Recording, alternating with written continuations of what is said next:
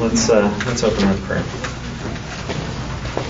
Heavenly Father, Lord, we just thank you again for the privilege of coming together to worship you, to lift up our voices in song and prayer, and to hear your word proclaimed, and to fellowship with one another. And God, just what a privilege it is.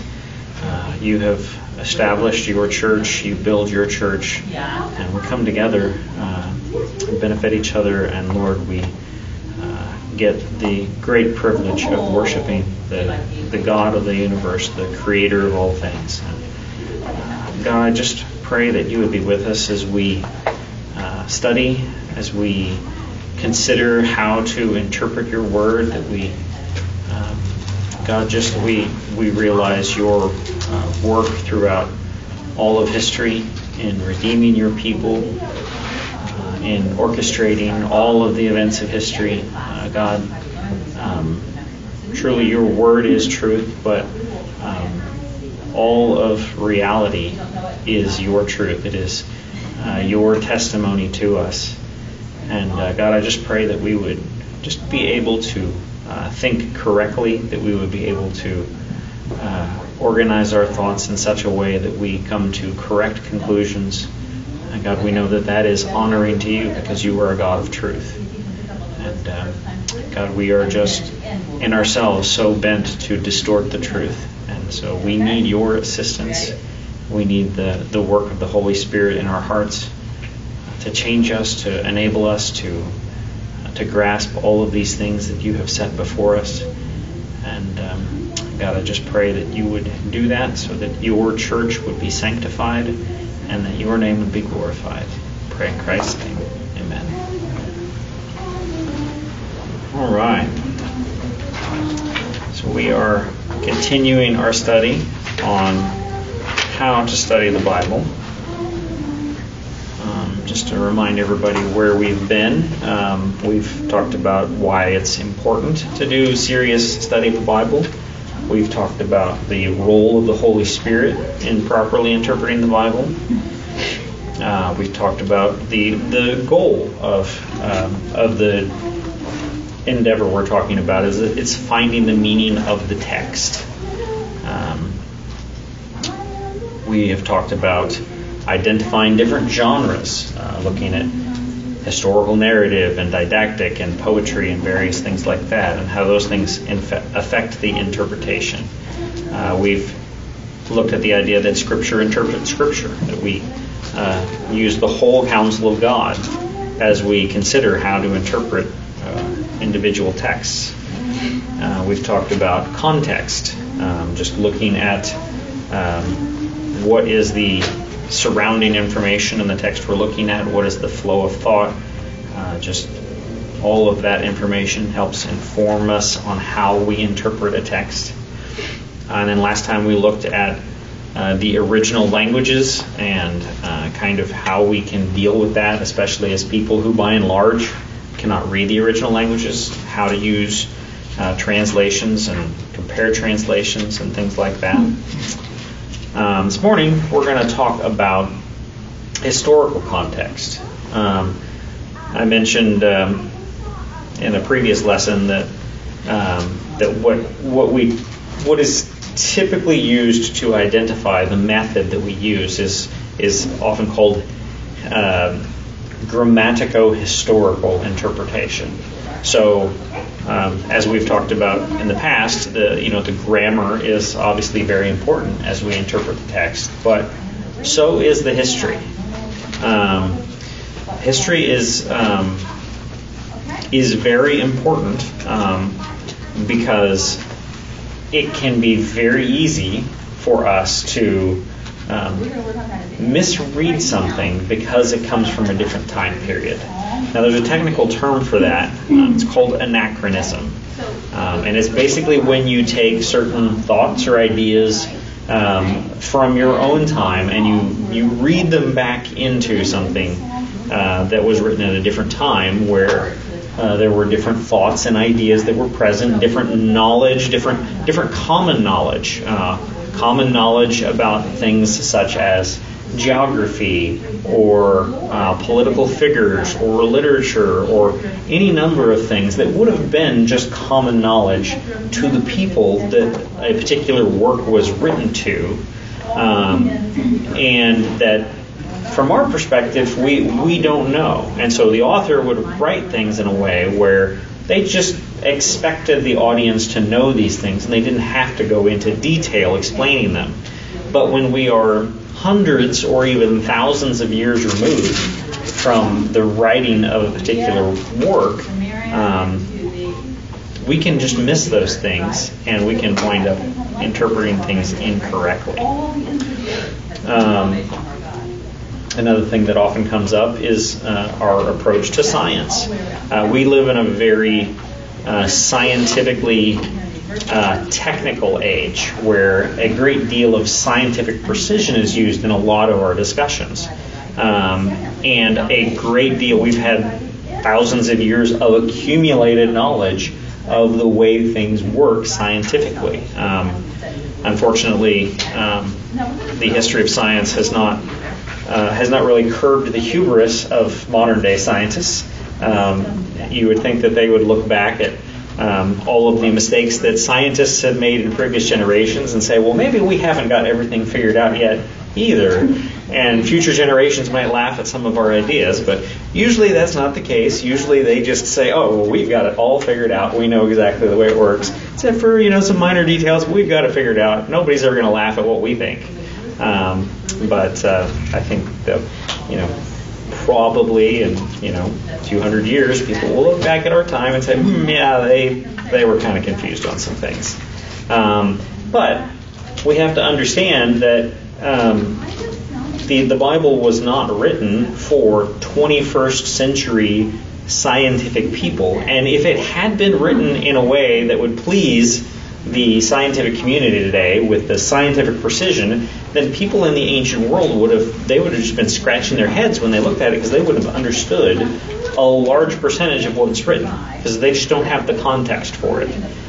So it's important to understand that the Bible does not contain scientific errors, but it is written for a people that have a different perspective on science. And so it's not going to have that technical precision that we might expect from things that are written today. So those are all reasons why it's very important that we have a grasp of historical context when we approach the Bible. Now, one thing that is interesting is that the Bible is a book that is based in history. It's interesting if you look at a lot of other holy books from various religions. Quite frequently, they are not even attempting to be based in history. Oftentimes, they are a collection of platitudes or wisdom sayings, or the teachings of some great teacher, and they will present things where it's ideas that that are either true or false in and of themselves, and don't really have any connection to whether even if the person lived or not. But when you look at the Bible, and I'm assuming that most of you have spent a fair amount of time with the Bible, you know that there's vast sections of the Bible that are describing historical events. If you read through the Old Testament, you will see just vast swaths of history that are covered, talking about Abraham and Isaac and Jacob and the 12 sons of Jacob, and you'll see the various kings of Judah and Israel. You'll see all these historical things. You look at the New Testament and you see the historical accounts of Jesus and the apostles, and a great deal of discussion about different rulers in different parts of the world during these times. It's all very grounded in history. There's lots of references made to geographical locations, just all sorts of things that just really grounded in history. Now, interestingly, there is a book for a different religion that makes an attempt at this, makes an attempt at being grounded in history, but really fails pretty badly. If any of you have ever studied Mormonism at all, you will know that they have, Joseph Smith, the founder of Mormonism, wrote a great deal about the history of things that happened in the Americas before the Europeans came over here. And studies of those things have turned out that he basically just made it all up, that it was all just fanciful stuff. There's no real corroboration with the study of archaeology and the things in the Book of Mormon. Whereas it's very fascinating to see, and I'm sure many of you have seen some of this stuff, when people do archaeological research and historical research where they look at old writings and things like that that come from the regions that are discussed in the Bible, there's just an amazing amount of correlation that we find. There have been entire civilizations that at certain points in history people have said, well, they probably didn't even exist.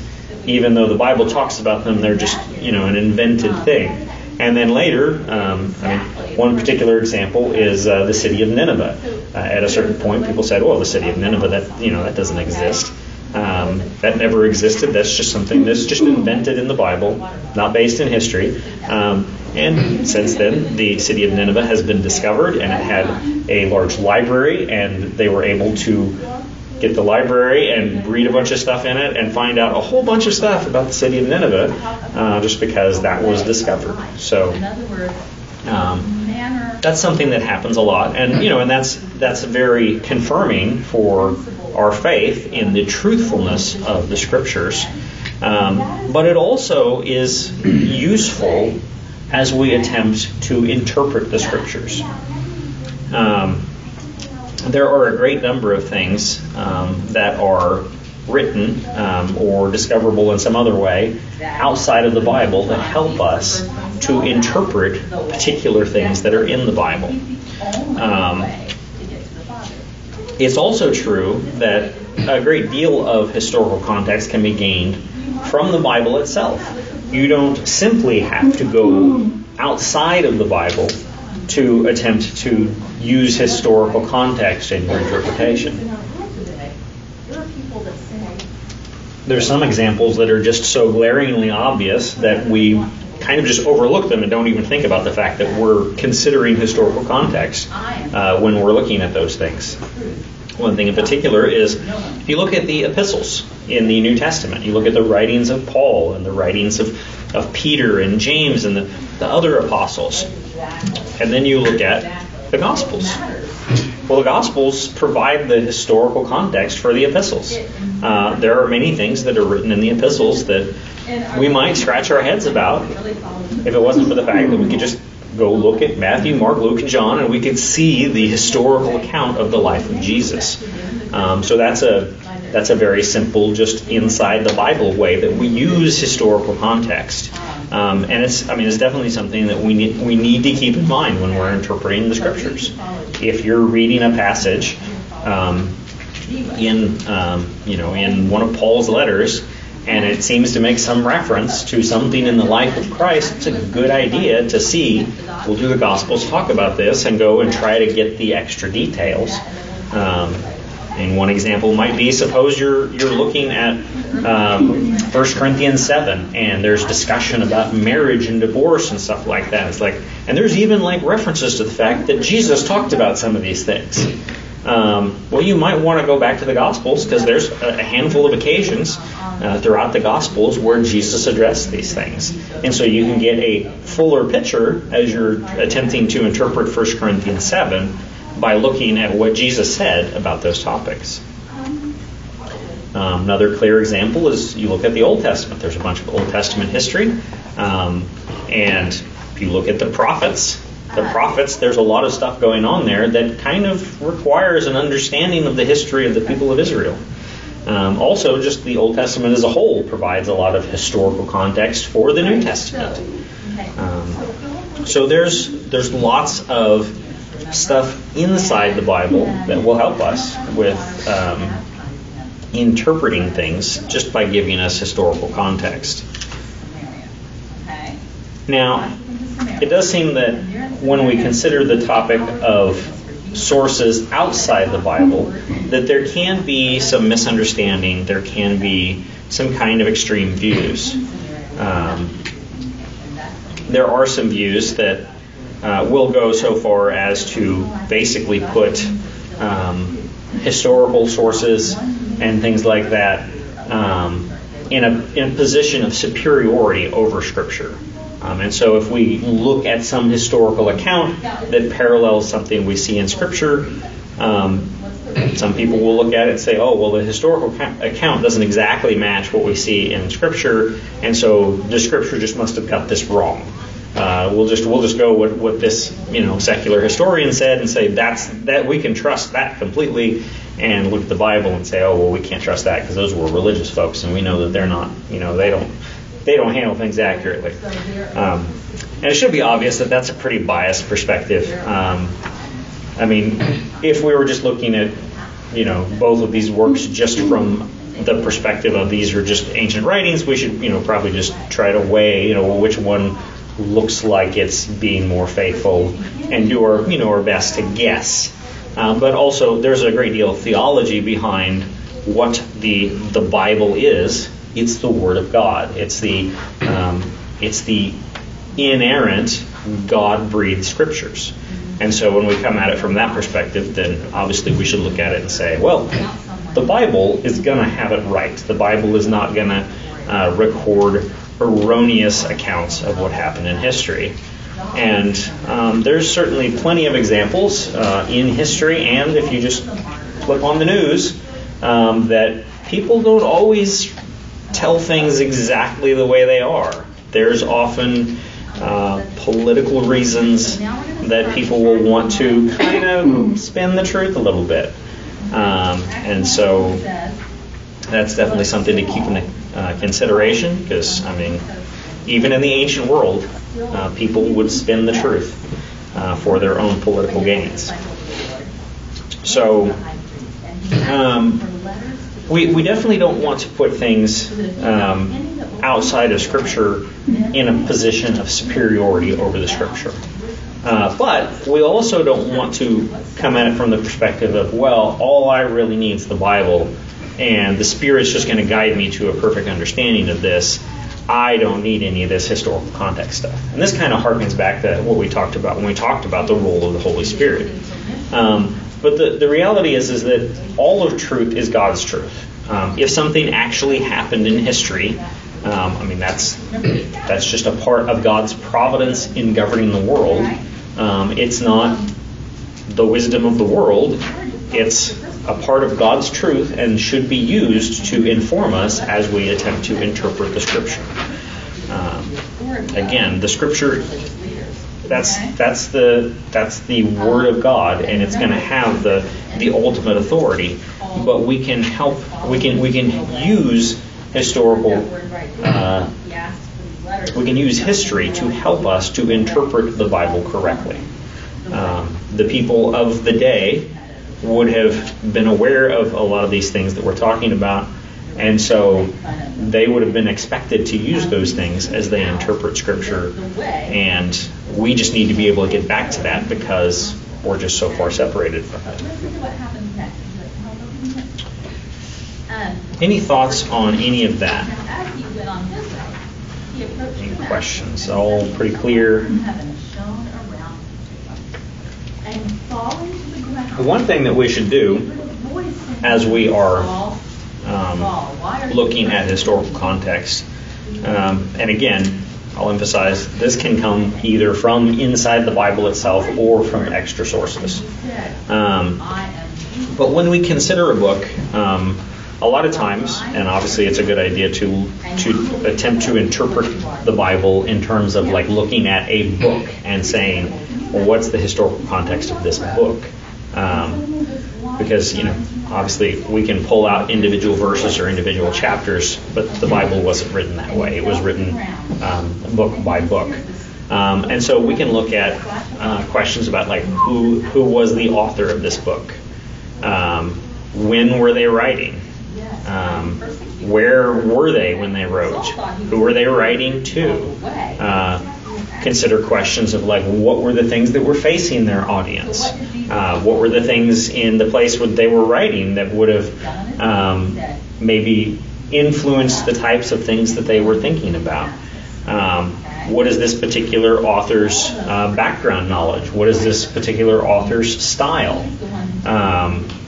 These are things that are all going to help inform us in various ways as we interpret the Scriptures. Okay, so let's see what happens next. 79 says the men who were traveling with him. So another thing that we need to consider is things like geography. It's really handy when you're studying the Bible to have access to maps and also discussions of locations of places, because sometimes things in the ancient world, there's debate about, well, did this city exist here or did it exist there? Those are things that we definitely should be looking into, and they can help inform us as to what was going on. Another thing that is related to geography, in our modern day, we often, if we talk about going up somewhere or going down somewhere, we have a tendency to relate that to, if we're going north, we're going up somewhere. If we're going south, we're going down somewhere. Well, in the Bible times, they didn't think that way. They had not established that, when you draw a map, you always put north at the top. Many ancient maps, north was pointing somewhere other than the top of the map. They didn't have a consensus on how to do that. And so when you see things in the Bible where they're talking about going up somewhere or down somewhere, they are talking about elevation. So that's something to consider, because sometimes people have looked at things in the Bible and they've said, it says he went up, but he was going south. Contradiction in the Bible. It's like, well, no, he was going up in elevation. So that's a historical context thing. That's an anachronism thing, where it's like, we just, I know for all of my life, that's the way you make maps, is you put north at the top. And so just kind of think, isn't that the way everybody thinks? But no, it's not. It may be the way that everybody, at least in Western civilization, thinks at this particular time in history, but that's not really the case throughout all of history.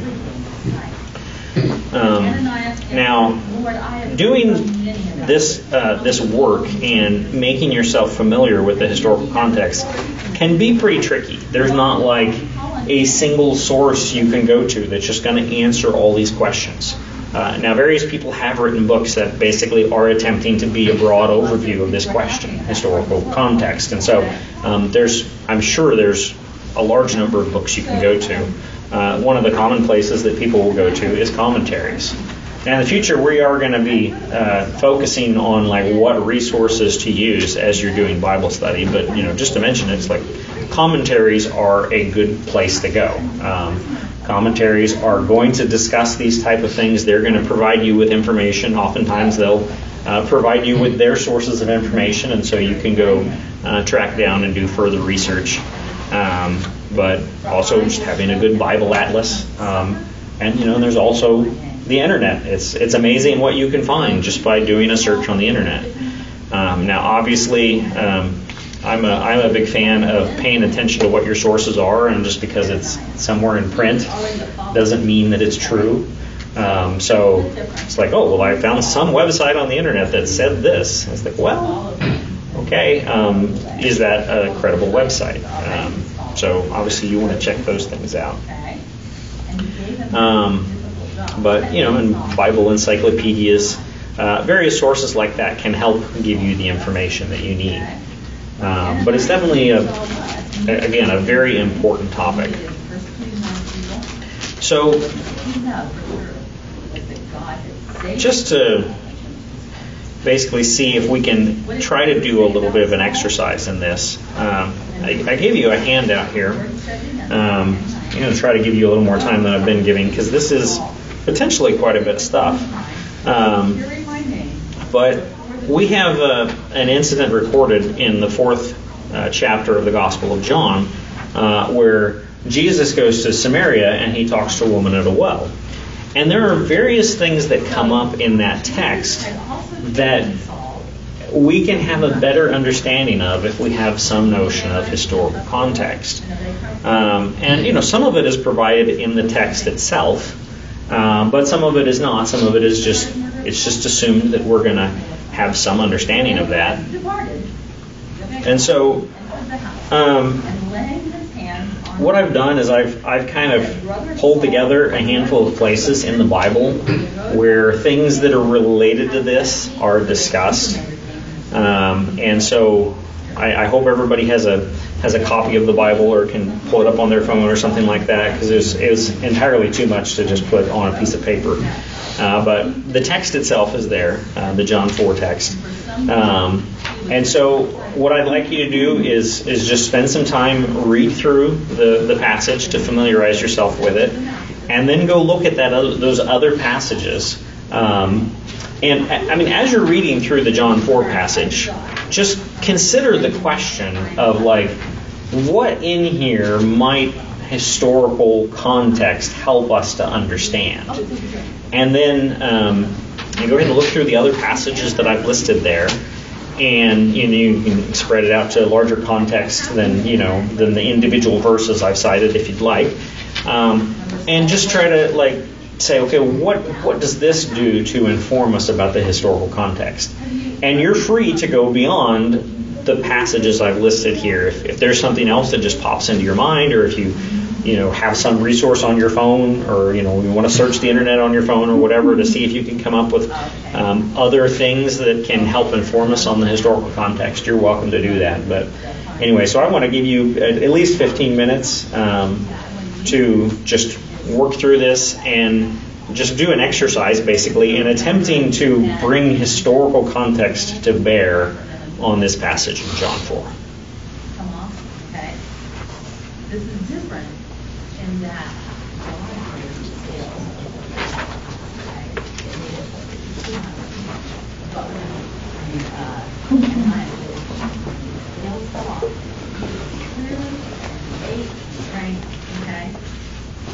And that's the time Saul converted. In other words, the time where Jesus changed his heart and killed him for the Lord. Then Saul was baptized, as Jesus had commanded all his followers to do. It's pretty amazing miracle. Jesus had saved Saul and transformed him to be his witness and servant. This is the same Saul who was persecuting other Christians, right? Or what he was doing Christians. We are born into this world as enemies of God. Okay? We're blind to our own sin.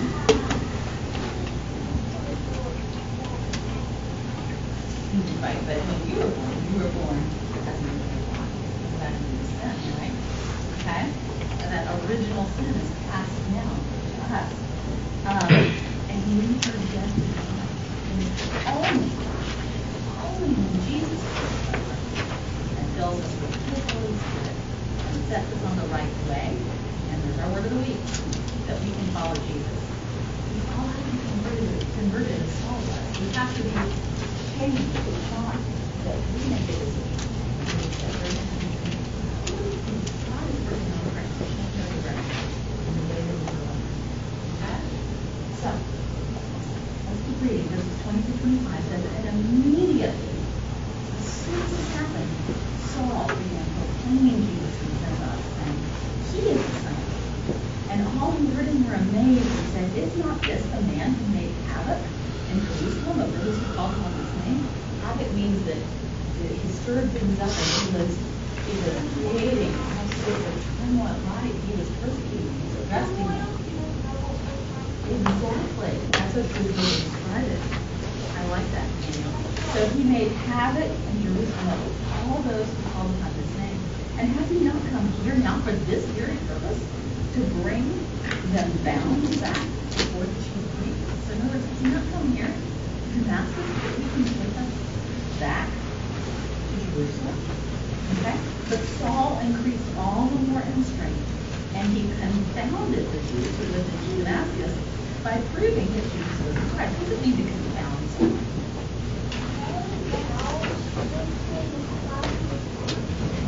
Okay? So, confounding means to say you were amazed, you were confused, you were like, whoa, I don't understand this.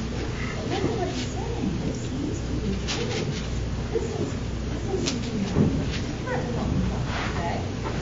And he proved to them that Jesus was the Christ. When many days had passed, the Jews began to plot to kill Saul, right? He was the one who was going to kill him. Now the Jews are plotting to kill Saul, right? But the plot was being known to Saul, and they were watching the gates of the city by night and by day in order to kill him. But his disciples took him by night, and they let him down from an open window, and they lowered him down in a basket. Okay? So think about this. The cities, remember, were walled, and then the houses were kind of built into the walls, okay? And so they went out through a window and took the basket down outside the city and let Saul sneak out of the city without being seen, okay? Now, think about that though. Just a few weeks before this time, these were the same people that Saul was coming to arrest and have now, they have been convinced that God is written in Saul's life, and that they are representing Saul from being persecuted. Okay? The Jews were persecuting Saul because now he was persecuting Jesus, right? And it says that he became more powerful.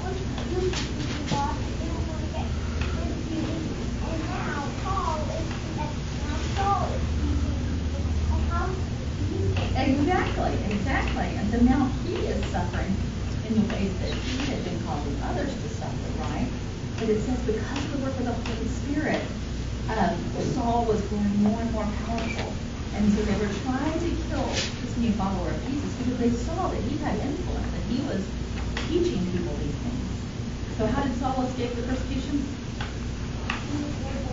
In a basket, exactly. Okay? Yeah. So let's see what happened next. 26 to 31. It says, and when he had come to Jerusalem, remember Saul's been let down in the basket, now he's going back to Jerusalem, he attempted to join the disciples. Okay?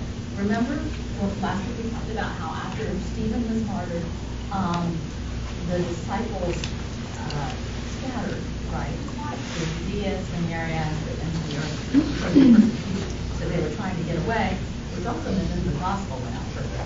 But who stayed in Jerusalem? It was the original disciples, the apostles, right? Okay, they stayed here. Yes.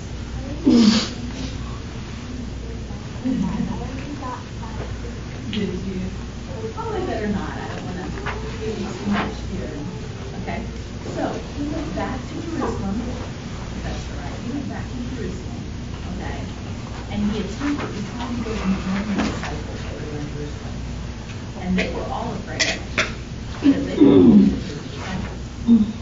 Okay? But Barnabas took him and brought him to the apostles and declared to them how on the road he had seen the Lord who spoke to him, and how at Damascus he had preached boldly in the name of Jesus. So he went in and out among them at Jerusalem, preaching boldly in the name of the Lord. Okay, so he had come to this group of disciples that were there, and the apostles were there, and he had prayed for them and said, hey, I'm going to go to Jesus, right? Okay? And they're like, I don't think you're going to go. But one more Barnabas, okay? So Barnabas took Saul to the apostles in Jerusalem, and he pleaded his case, or he argued for them and said, here, this is what happened. He has been changed, okay? He has seen Jesus and appeared to him on the road to Damascus, okay? And because the apostles heard Barnabas started this and believed him, then they accepted Saul as part of this. And so Saul went in and spoke and disputed against the Hellenists, which was the Jews. But they were seeking to kill him. And when the brothers learned this, they brought him down to Caesarea, and they sent him off to Tarsus, which is where Paul was originally from. Okay? So the church throughout all Judea and Galilee and Samaria had peace and was being built up. And walking in the fear of the Lord and in the comfort of the Holy Spirit. Okay? So, why wouldn't the disciples let Saul join them first?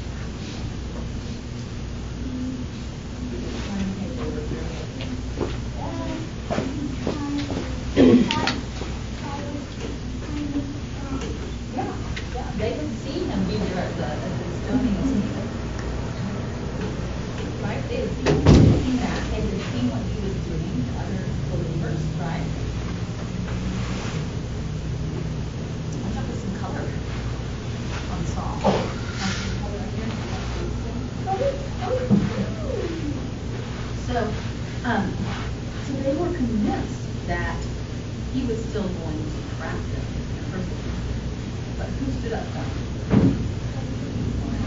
Exactly. Okay. Saul continued to suffer for being a Christian, but the church is now enjoying a time of peace. Okay.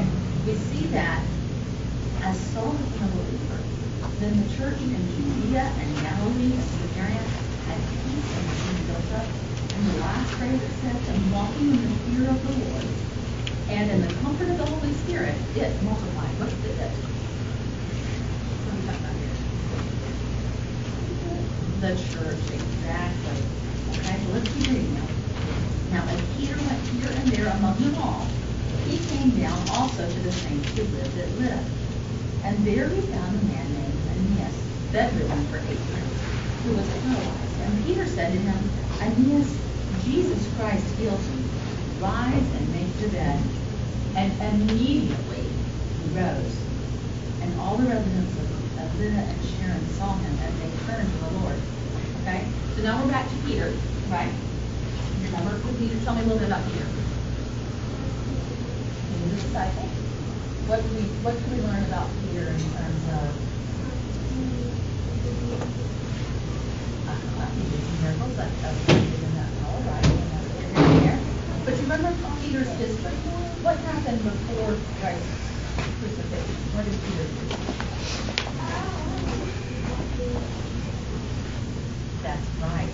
When people said, you're one of those followers of Jesus, and he said, no, I'm not. Right? He denied that he knew Jesus. But then when he was Christ, after Jesus rose from the dead, he said that he was going to be used by God to build up God. Okay? And now we see that Peter's no longer denying, but instead he is given the power through the Holy Spirit to heal and perform these miracles. Okay? And because of that, people turned to the Lord and they began to believe in Jesus. Now in Joppa, there was a disciple named Tabitha, which translated means Dorcas. And this is a woman that you'll see her referred to as Tabitha sometimes it's Dorcas. Okay? This is verse 32 or 39. She was full of good works and acts of charity.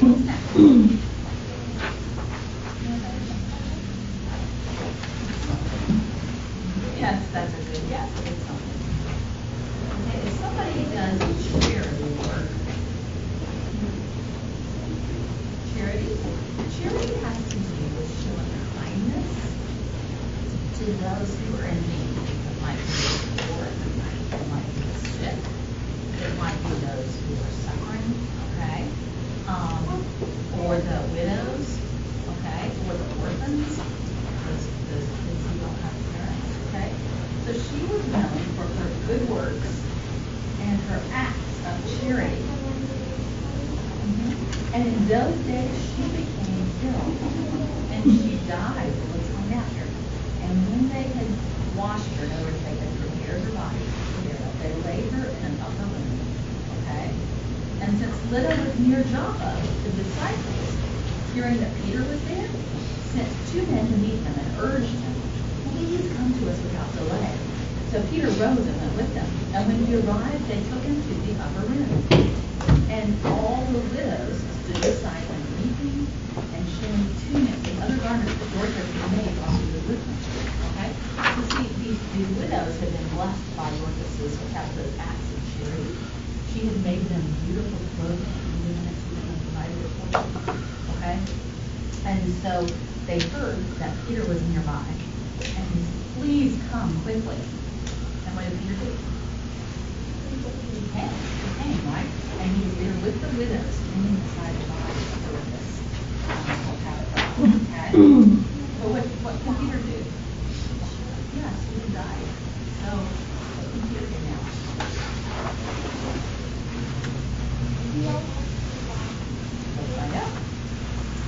40 and 43 is the last two verses of our chapter today. But Peter put them all outside. He put all the widows outside, and he knelt down and he prayed. And turning to the body, he said, Tabitha, arise. And she opened her eyes. And when she saw Peter, she sat up. And he gave her his hand and raised her up. And then, calling to the saints and the widows, the other disciples, those who believed in Jesus and the widows, he presented her alive. And it became known throughout all Joppa, and many believed in the Lord. And Peter stayed in Joppa for many days with one Simon, a man who was hand to the high command for 10 clothes. Okay.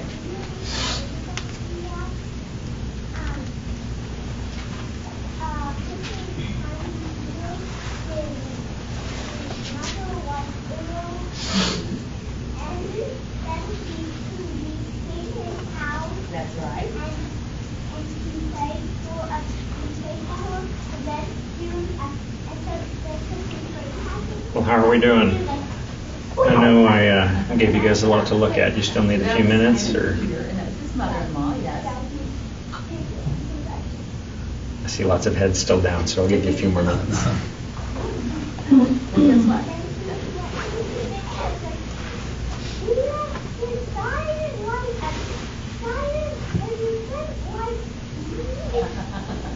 So we don't know if that happened, but that's a funny way to be great, isn't it? But it's the same, that Simon Peter is the same Peter that raised Tabitha. Okay? So he had seen Jesus do that for his mother-in-law, right? He was sick and healed her. Okay? And now, God is doing this. It wasn't Simon. It wasn't Peter, right? It wasn't Simon Peter. It was God who worked through Peter and who raised Dorcas or Tabitha from the dead. Okay? And what was the response of the people in the city when they saw that? Yeah. What do you think was happening? That somebody that you knew suddenly was alive again? And you heard who had done that miracle? And who they believed in? And who they said was the Lord had done it? Okay? Those who are called the way by their enemies, really following the only right way, the way of Jesus. Even the great persecutor Paul had been turned to the way. Okay? Jesus, by his Spirit, continues to build his church with mighty signs and wonders, as well as the preaching of the word. So do you think the church is going to continue to grow as we go through the fast? Yeah, probably so. You think it's going to reach the ends of the earth? We'll read more next time to find out. Okay?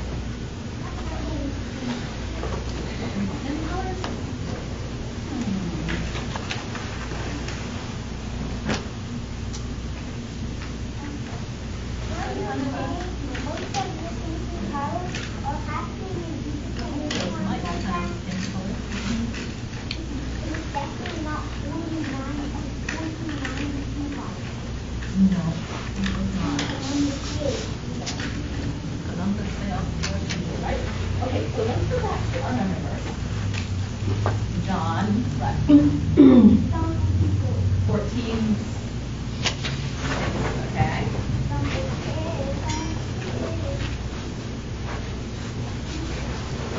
All right. Yeah, you're good. Okay, let's see if we can do it with emotions this time. Okay?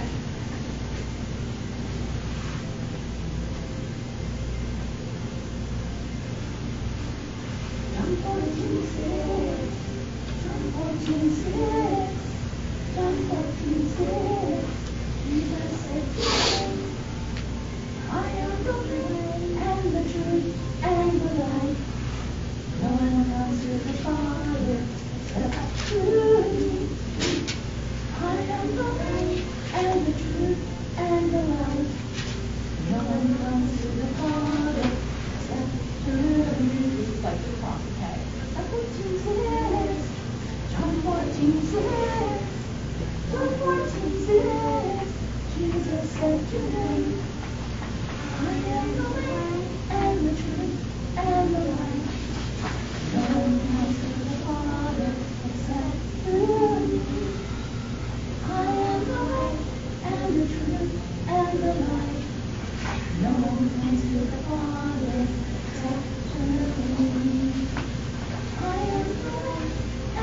truth and the life.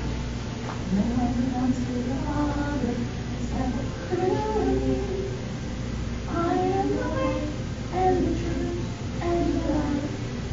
No one comes to the Father. No one comes to the Father. No one comes to the Father except through me.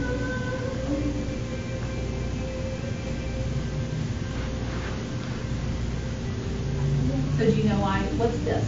This is the way. Okay. The Wait, I think I might have memorized it.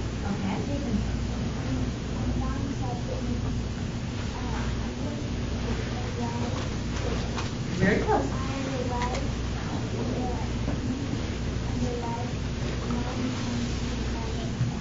Very good, except it wasn't John that said this, Jesus said it. Okay? Okay, so let's try that again. John 14:6. Jesus said to him, I am the way, the truth, and the life. No one comes to the Father except through me. Right? Okay, can you try it? Jesus said to him,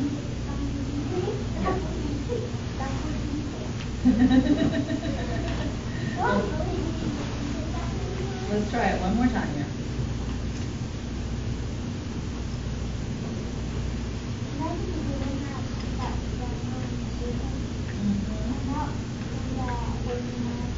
Right.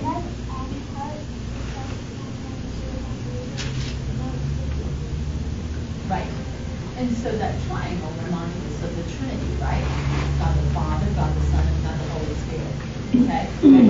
Nathaniel, let's try this. John 14:6. John 14:6. John 14:6. Jesus said to him. This says read the cross. Okay? Have we got through it all yet? And the truth, like Bible. No one comes to the Father except through me. No. Too much information, huh? No one comes to the Father except through me. John 14:6. See, they're going around telling everybody. 14:6. John 14:6. See, Tim's ready to go. Jesus said to him, I am the way and the truth and the life. No one comes to the Father except through me. I am the way and the truth and the life. No one comes to the Father except through me. I am the way and the truth and the life. Well, we've just got 5 minutes left, so we should probably just attempt to discuss what we've talked about. So hopefully you gained something from what you looked at. So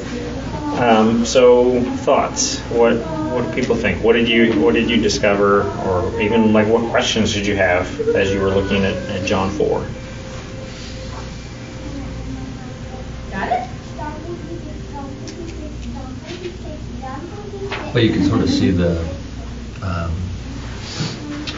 tension between the Samaritans and the Jews, and just the historical background about how those were people that were imported, and still continued to do their own religion, but then also sort of mixed in the religion of God as the king brought priests in to teach them how to do it and stuff like that. Right. So you can see that there's, like we're the pure Jews, you're the mixed bloods, and Right. and there's that Yeah. tension there between them. Yeah. So I mean, you see, like the mention there in verse 9, for Jews have no dealings with the Samaritans. So it's kind of stated that information is provided there, but you don't really have much background as to why that is. But yeah, the history of basically the people of Israel being deported and a bunch of people from outside being imported into that area definitely gives you a better picture of what's going on there. Any other thoughts?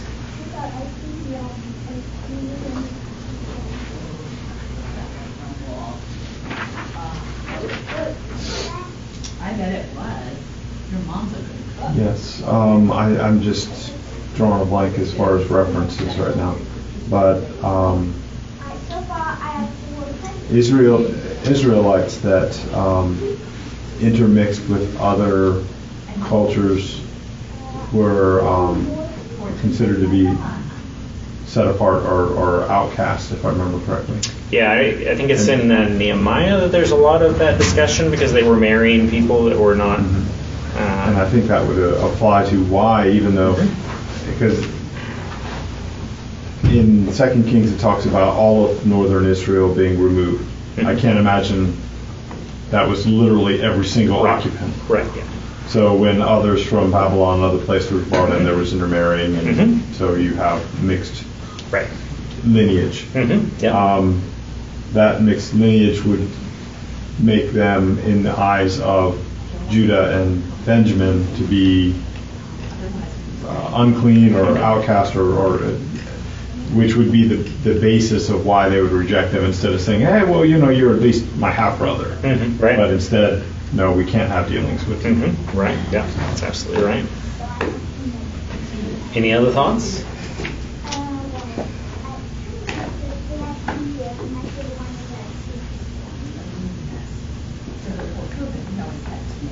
Anybody get through the Ezra 4 passage? Kind of, it's very much related. Yeah, exactly. The North Israel had come, those people who were occupying Samaria came to the descendants of those who returned from the Babylonian exile, who were commanded to rebuild the temple, came to them and said, hey, we worship the same God. Not really, but right. Yeah, we want to help. And they said, no, we can't. We don't want no dealings with you. Right. And so they took great offense to that and started to hamper their efforts. Right. Yeah, they managed to get the building of the temple shut down for a little while. One thing that Hendrickson said in his commentary, I don't have all the sources for it, but I'm assuming he knows what he's talking about. It says the Samaritans hated the Jews and subsequently built their own temple on Mount Gerizim. This was destroyed by one of the Maccabean rulers, John Hyrcanus, about the year 128 BC. The worshippers, however, continued to offer their abominations on the summit of the hill where the sacred edifice had stood. So there's just a little information there that apparently they had actually built a temple. So that gives us a little more information where the Samaritan woman says, oh, well, you guys say we all should worship in Jerusalem and we worship here on this mountain. So you get a little picture of that. Anything else?